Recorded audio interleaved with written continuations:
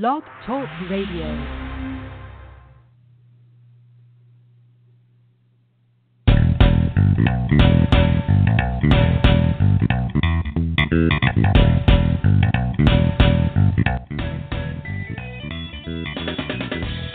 Welcome to the Football Garbage Time NFL podcast. My name is Wong, and with me, as always, is senior staff writer and my co-host, Ryan Whitfield. So, for all of you who follow us every week, you'll notice that we are at 8:30. We're back to our regular time. And why is that? It's because there's no episode of The Bachelorette on tonight.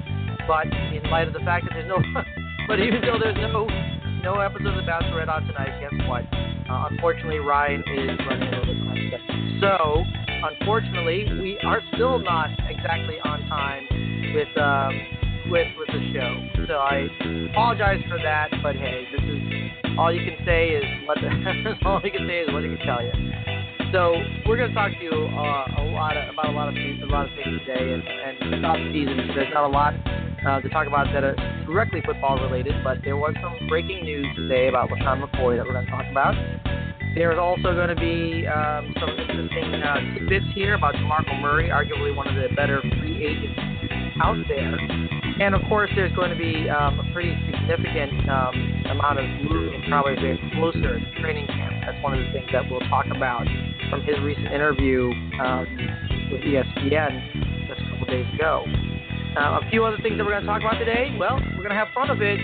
Favorite football movies. Yeah, there are some great football movies out there. If you have an opinion of them, we'd love to hear it. But we have our favorite football movies as well. And I did not restrict this to just the NFL. We're going to be doing this with all sorts of football movies. So hopefully, when we're done talking about all this stuff, you'll have you'll have an opinion as to whether you agree with us or you think we're absolutely insane. Okay.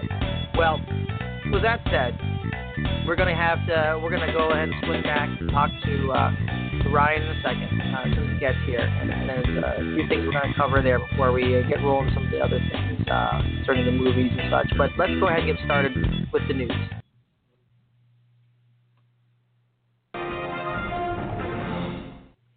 Okay, so first of all, we're gonna start with a little bit of not so great news. So there was an incident today regarding LeSean McCoy. An unidentified Instagram user posted a graphic image on Tuesday morning of a woman identified as a friend with bruises on her face along with a message that accused McCoy of being responsible. The post, which has since been deleted, also included allegations that McCoy beat his son, beat his dog, and used illegal steroids. In response to an ESPN and ABC News inquiry, police in Milton, Georgia, released a statement saying that they were investigating an early morning home invasion in that Atlanta suburb, and sent an unidentified woman to a local hospital with unknown injuries. Police also said a second woman sustained a minor injury during the incident. The statement from the police indicated that based on a preliminary investigation, it indicates that this, quote, residence was specifically targeted by the suspect or suspects and not a random incident. When the officers arrived, they found one victim who had been physically assaulted by a lone intruder. During the altercation, the suspect demanded specific items from the victim. And the police did not identify any suspect in the active investigation, but court records do show that McCoy owns a home on the street of the incident as identified by the police. Now, McCoy had been training in Miami this summer, and he released a statement Tuesday following the post denying the accusations. He said, quote, "For the record, the totally baseless and offensive claims made against me today on social media are completely false. Furthermore, I have not had any direct contact with any of the people involved in months." Now, very recently, there's a statement by the attorney of Delicia Corden, who was apparently the alleged victim in this home invasion at LeSean McCoy's residence in Milton. And the statement said that Gordon and McCoy had a past relationship. And as far as and apparently they were estranged, and McCoy had been trying to evict Corden from his home for several months. And upon returning from London, Corden and her cousins were allegedly attacked by an assailant who demanded specific items of jewelry that McCoy had requested back on, quote, many occasions. Mike Garofalo of the NFL Network reports that McCoy was training, obviously at the time of the about less than 4 hours after the alleged home invasion. So it's unclear whether it was him or somebody else, or if it's even related to him in any way. So that's a long developing story. It's still kind of new here. Ryan, I see you've made it onto the show. I've already told everybody a little bit of background how we were back on the schedule because there's no Bachelorette, but unfortunately ended up being a snag anyway. So we're going to swing back around and get that update from you. But let's talk about LeSean McCoy first. So you obviously got some of that rundown earlier today, and you heard a little bit about what we talked about here in this new developing information about the relationship with LeSean McCoy and the alleged victim. What are your thoughts about this situation? Yeah, so I'll play it pretty safe tonight because I am real fuzzy on the details because I have had just an absolute gauntlet of a day, and I'm still the reason why I'm late to the podcast tonight was because it was either run in and get my groceries now so I can eat dinner after the podcast or do it at 9. So I elected to go in first and sprint around the grocery store like a madman tonight. So I would never stop from getting food for dinner. That I will never do. So. Oh God, it's been a long 15-hour day so far. Oh man. But with that said, Joe, from what I saw earlier, I am glad at least that you brought me up to speed on that because I didn't know any of the further details. I'm in the. It's a tough situation, at least offhand, to know what to think, just because of the fact that you never want to discredit a victim, but innocent until proven guilty. And the fact that it was a friend, I believe, that posted out to social media today, so it wasn't even really actually the victim. And and from the details you just told me, it seems like there's still a lot to learn here. I will say that in recent years. It feels like every time a major NFL player is involved in something, even though we, I think, do a good job of being fair and biased in the public of saying, well, let's wait and see. And it feels like every single time one of these guys has done something, I don't know if it ties back to CTE or just the head trauma or roid rage or whatever it is, but it seems like it's almost always where there's smoke, there's been fire. Very few guys have been involved in something legally where not necessarily got in trouble, but at least that they weren't somehow involved in this scenario. Obviously, if the claims are true, from the ones I saw earlier between, I think there was a dog in there, a child, and the estranged ex. I mean, that's heavy, and there's a lot, and if it is true, you would hope that the NFL comes down harsh and doesn't allow this. But we've seen inconsistencies in the off-the-field issues and how they're doled out punishments. So, long way of saying, I mean, we're in the first couple hours of this, and I think there's still a lot to be learned. I think it would be a gutsy thing to go out there and post on social media the way she did without some kind of knowledge that he is tied to it. But at the same time, he didn't come out with a weak stance. Rejection. He came out with a very firm rejection. So, again, I just, not to be lame, but I think it's gonna be kind of a wait and see game here. But again, if he did do it, obviously the legal side should take care of itself, and there should obviously be punishment from that. But I mean, something like this, all three are true. The suspension levied. I mean, I don't know how you handle it. From the NFL standpoint, I don't know if it's just 4 games for a first offense, or if you tackle all 3 and call 3 offenses. I don't even know if they have an animal abuse policy per se. Obviously, what Vic did would be, not to talk about degrees of animal abuse, but Vic's charges were obviously probably about as severe as you can get in that realm. So, it's a crazy situation. When I saw it, I had to go, do the whole. The day and age of misinformation and unverified Twitter accounts posting stuff out. I did have to go like 6 or 7 different accounts to make sure I wasn't being, duped, that this was a real thing. So, for me, not that it says anything about him, but I've had questions about McCoy's character in the past, just in general, and not to this extent or even anything close to it. But, it's just anyways, it's a really disturbing situation. Regardless if it was him or somebody else, I mean, that picture is pretty jarring. But if it is him from an NFL fan perspective, it's a pretty jarring incident. Right. So, I mean, if here, at least from the what we know so far, it appears that that LaShawn McCoy has never personally been involved in any of this stuff, but apparently, according to the statement that Delisha Corden's attorney put out, it was people at his he was actually the person in charge of telling people to do these things. So he was actually giving out these orders to try to evict her and demand jewelry back and do all these things.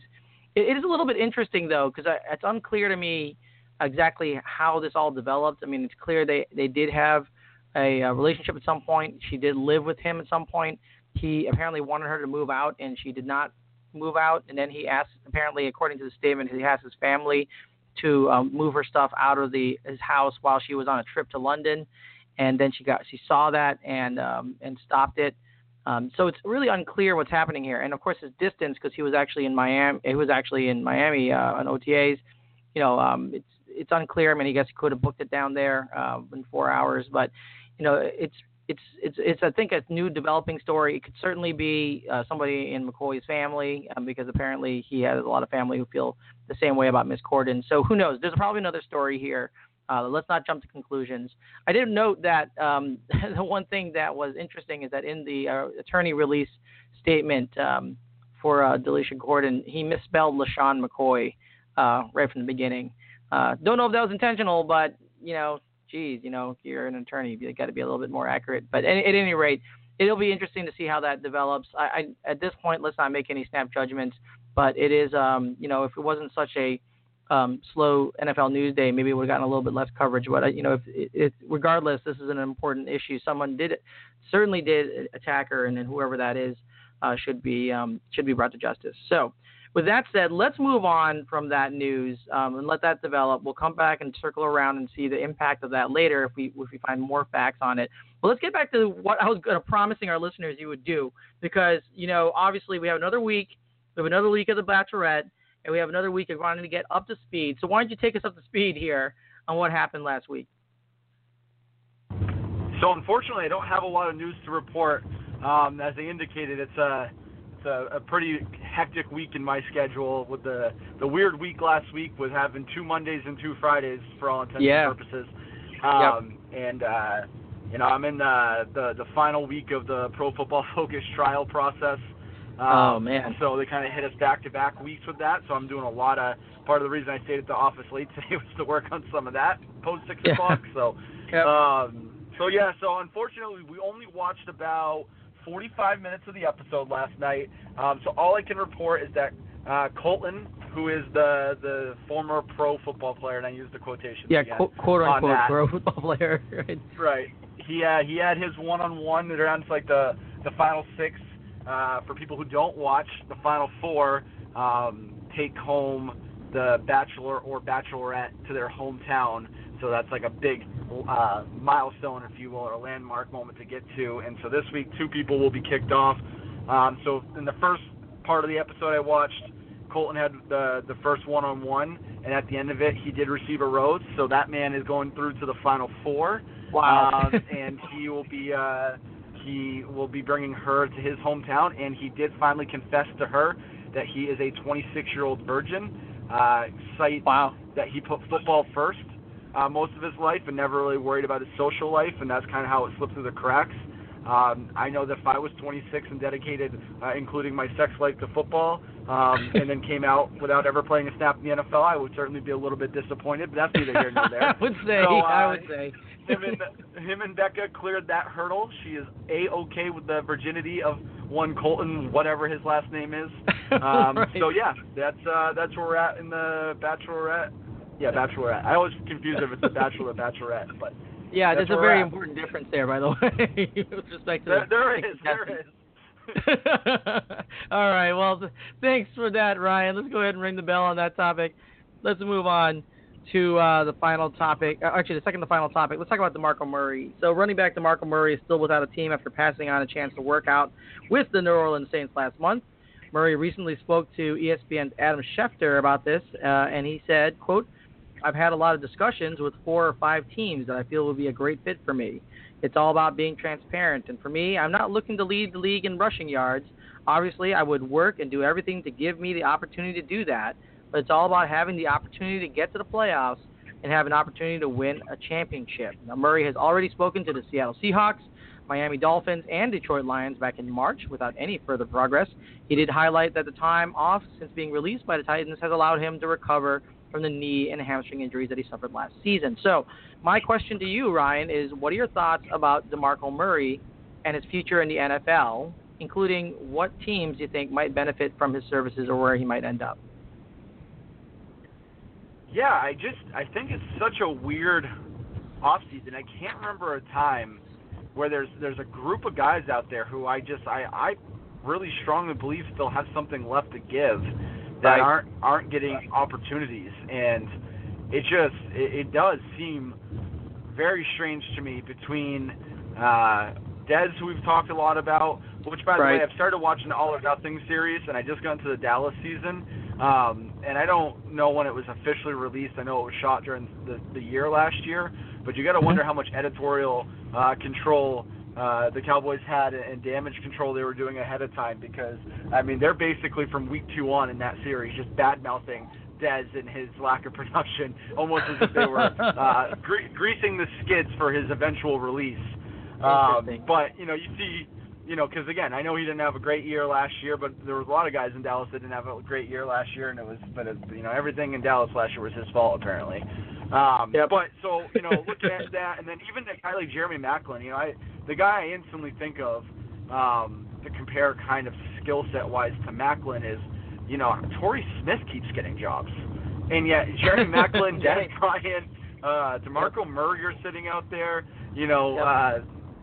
LeGarrette Blount has never had a season as good as DeMarco Murray, and he has a job. So, maybe that's the Matt Patricia connection more than anything. But so I don't know. I think it's odd that he's still sitting out there.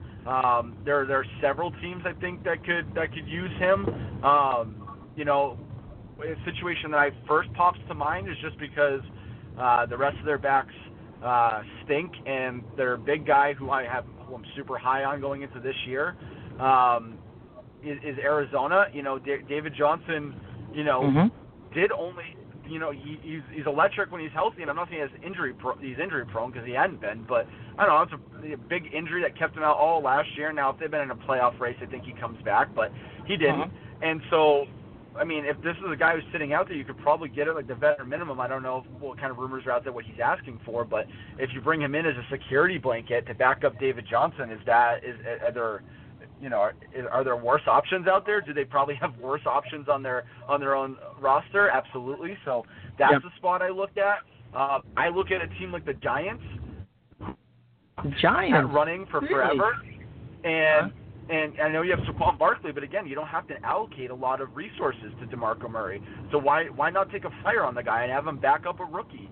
And I know that we're all so quick to anoint Saquon Barkley, and I admitted that when I did my some trial work and I had to watch some game film from Penn State last year, that I was actually up on Barkley for where he's at. But I've had this argument a lot on Twitter last couple weeks about Dalvin Cook.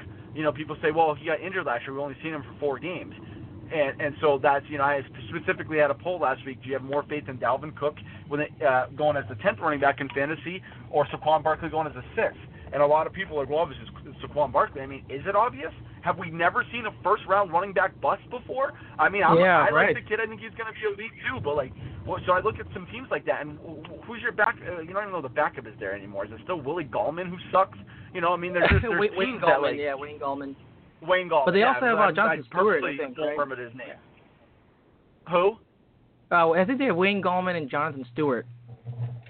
Yeah, Jonathan Stewart. There's another guy who's been good in 3 years. So I don't know. I look at it in there's a couple spots that I just look in, Rashad Penny out in Seattle, and I like Chris Carson. But, I mean, they've had 4 guys in camp last year. DeMarco Murray's not worth a kick on the tires to come in there, especially with it's not like Seattle's bursting at the seams with weapons right now. They couldn't take an extra guy who led the league in rushing 3 years ago, and I'm sure he's over the hill. But Adrian Peterson, who sucked the last 3 years, kept getting opportunities. So, I don't know. I don't get it. There's another one. New Orleans, they got nobody for the first weeks. You don't have to commit to him long term. Sign him the veteran minimum, give him a low signing bonus, and then if you have to cut him in week 5 when Mark Ingram comes back. Now. Mark Ingram, Mark Ingram comes back. is that a horrible backup plan? We don't know what Alvin Kamara looks like when you have to put the whole thing on him. You know, they had a nice thunder and lightning thing last year, and I love Alvin Kamara, but are we so sure that when he's the only guy in the backfield that he can produce the way he did last year, or is there a certain thing, you know, or is he one of those guys that when the touches increase, that the production decreases? So I don't know. I think there's multiple fits out there. It's just strange to me. Yeah, and let's all note that, you know, DeMarco Murray did pass on his opportunity to work out for the Saints. I think he knew that would be a temporary job if he got it, so he didn't try for that one. He did try. He did speak to the Seattle Seahawks, so you know that's on them for not picking him up. I don't see why they don't. That sounds like a no-brainer to me that the Seahawks pick him up. They have nothing out there right now, and why not take a chance? Maybe Buffalo. Yeah, Buffalo. Well, now for sure. Who knows what's going to happen? Right. Let me tell you, I really like the fit with the San Francisco 49ers because they got Jerick McKinnon, more of a pass-catching back right now. No, you know, don't have Carlos Hyde anymore. Kyle Shanahan, when he was the Atlanta Falcons OC, had the Devontae Freeman, Tevin Coleman thing going on. I can see that being a DeMarco Murray, Jerick McKinnon combo. You know, can't you? I mean, can't you see him playing a little bit of a Devontae Freeman role and Jerick McKinnon playing a Tevin Coleman role in a Kyle Shanahan offense in San Francisco? You know, there with Garoppolo, you know, I'm sure they can get him really cheap. I mean, who else they got? You know, I'm sure I'm excited about McKinnon, but more of a pass-catching guy than a between-the-tackles guy. So I kind of like the fit there. And what about the Denver Broncos? I mean, they got Devontae Booker there and Royce Freeman, but we don't know what that is. I mean, we're pretty sure that Booker is not going to be a guy. Royce Freeman is a big question mark. Why not bring in a veteran there, you know? I mean, you already spent the money to get Case Keenum. Why not to get him a running back, too? And then the Baltimore Ravens. I mean, they got Alex Collins. I'm excited about him, but you know, he's not a proven commodity for every down. Why not bring in somebody like DeMarco Murray there as well? And now that team has probably got a lot of other issues, but you know, I don't see why people don't sign this guy. I've never been a huge DeMarco Murray fan, but I think like you, I think he's getting short shrift here. All right, let's go ahead and ring the bell on all this DeMarco Murray talk because we got one more thing to talk about, and that is our top 3 favorite football movies. So why don't you take it away first here, Ryan? Tell me, what are your top 3 favorite football movies? Yeah, so my top 3 aren't really that surprising. I know I would have probably bet my entire net worth on me and you having one of the 3 the same. Pretty so sure that's my third favorite. I'll get to that one last. But the list is, for me, Friday Night Lights, number 1, Any Given Sunday, number 2, and then number 3, Rudy. And I don't think any of those are really off the charts or out of left field. But those are the 3. I mean, Friday Night Lights was as good as the TV series was. The movie was 10 times better. Movie Miles is one of my favorite characters in a movie ever. Right. So that was great. Yeah, Any Given Sunday, you have the Al Pacino speech at the end. Most definitely. The life is a game of inches and football is a game of inches. That whole speech, which was amazing. And then Rudy. I mean, if you like Notre Dame and you like slow movies, if you like underdog stories. Can't hate Rudy. I mean, it's a little overtold and a little fabricated, which really makes it hard to move up past the third spot. If it wasn't Notre Dame, I think I'd find it a little cheesy personally. But I have some kind of romanticism about South Bend and just the cinematography from the era it was shot in. So Rudy had to go at number 3 for me. Yeah. So surprisingly, 2 movies that you had mentioned are in my top 3, and it's not the one you think. Number 3. So it's the only one I have different. So number 1, I have Rudy, which is not surprising, I don't think, to anybody. I mean, like, Daniel Rudy Rudiger is legendary, and Sean Astin, fantastic performance by Sean Astin before he went to Lord of the Rings and did all the other things he did. So I obviously love Rudy. Watched it before every final I took there because, there's no better way to get pumped up than to say, hey, if this guy can make the team, then I can at least pass my freaking final. And number 2, we actually agree. Any Given Sunday, I literally do like Oliver Stone, and sure, Any Given Sunday may be a little bit over dramatized, and Al Pacino can be a little bit over the top, but it was just intense. Like, it was an intense movie, and it really hit all the things that happen on a football team, and the pressure on the coach, the pressure on management, the pressure on the players, all the different things that happened. And Jamie Foxx was amazing in that movie, and actually, he was an actual quarterback back in high school. So all the moves he had were legit. Like he was actually, running his own moves and doing his own thing out there. So that was kind of cool to see as well. Number 3, you'll find to be probably pretty surprising. I actually like Draft Day with Kevin Costner from 2014. The reason why is not that I thought the movie was amazing, but it did touch on a number of things that, and to people like you and me who love the draft, who love kind of diving into that analysis, doing all that type of, watching the film and is kind of breaking down all the players and making predictions as to whether they're going to be successful in the NFL or not. It is kind of gratifying to see a movie kind of based around those elements of football, all the analytics, all the looking at the film and breaking down the film, trying to make the kind of second guessing the popular opinion. Because as you may recall in the movie, Kevin Costner second guesses the popular opinion, takes the guy who isn't supposed to be consensus number 1, and he had traded away everything to get there, and everybody was like, oh my gosh, what a psycho. But he had faith in his own kind of insight into this particular player and his character, and it was just cool. I really, really enjoyed that. Now, Friday Night Lights gets an honorable mention. It is a classic, no doubt about it. And there are a couple other movies that I also thought were classics. I also liked We Are Marshall, and that I may be a little bit sappy on that one. I just kind of enjoyed that movie, and that was with Matthew McConaughey before he got all douchey on us. And then there was Knute Rockne, All-American from 1940. I got to reach back there because that's Knute Rockne. That's Ronald Reagan playing Knute Rockne, George the Gipper Gipp, win one for the Gipper. How can you not like that? So that's football in its core essence there. So surprisingly, we actually agreed on 2. And folks, we didn't discuss this in advance. I thought that Rudy might actually overlap, but I didn't think you were going to pick Any Given Sunday. Yeah, so I'll say on that, just a little insider knowledge about where I would have Draft Day. Yep. I have a Post-it note that one of my colleagues stuck to my, who's also a football fanatic, to the front of my Mac at work, and it says Vontae Mac no matter what. So Draft Day is a close number 4. It's what baseball fans want to pretend Moneyball is, because that movie sucked. Yep. Draft Day did that whole nerdy side of a boring sports film that only a sect people or a certain sect of people would actually like, and they did it right. That movie is fantastic. We Are Marshall I've never seen, only because not Friday nights. We Are Titans, or Remember the Titans. There we go. Remember the Titans was shown to me in health class for like my whole middle school and high school career. I've seen that movie 20 times, which is about 19 more than I cared to. So I instantly put those two together in my head. So I was so sick of Remember the Titans that I never watched We Are Marshall, but I'll put it on the list and trust your judgment on it. Okay. And you get to see how Matthew McConaughey was before he became a complete douchebag, so that's always fun too. All right, guys, that's all we got. We're at the end of the show, ringing the bell on the show. Ryan, why don't you give us your social media so people can follow you? Yeah, so you can follow me on Twitter at Ryan Whitfield NE, where I won't be a judgmental jerk and not call Matthew McConaughey a douche, because I love Matthew McConaughey. Truth, so how dare you? How dare you?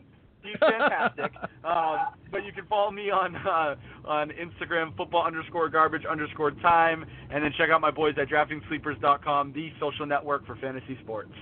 And you can follow me at FB Garbage Time. And thank you once again for wasting time with us. Until next time, enjoy your NFL week.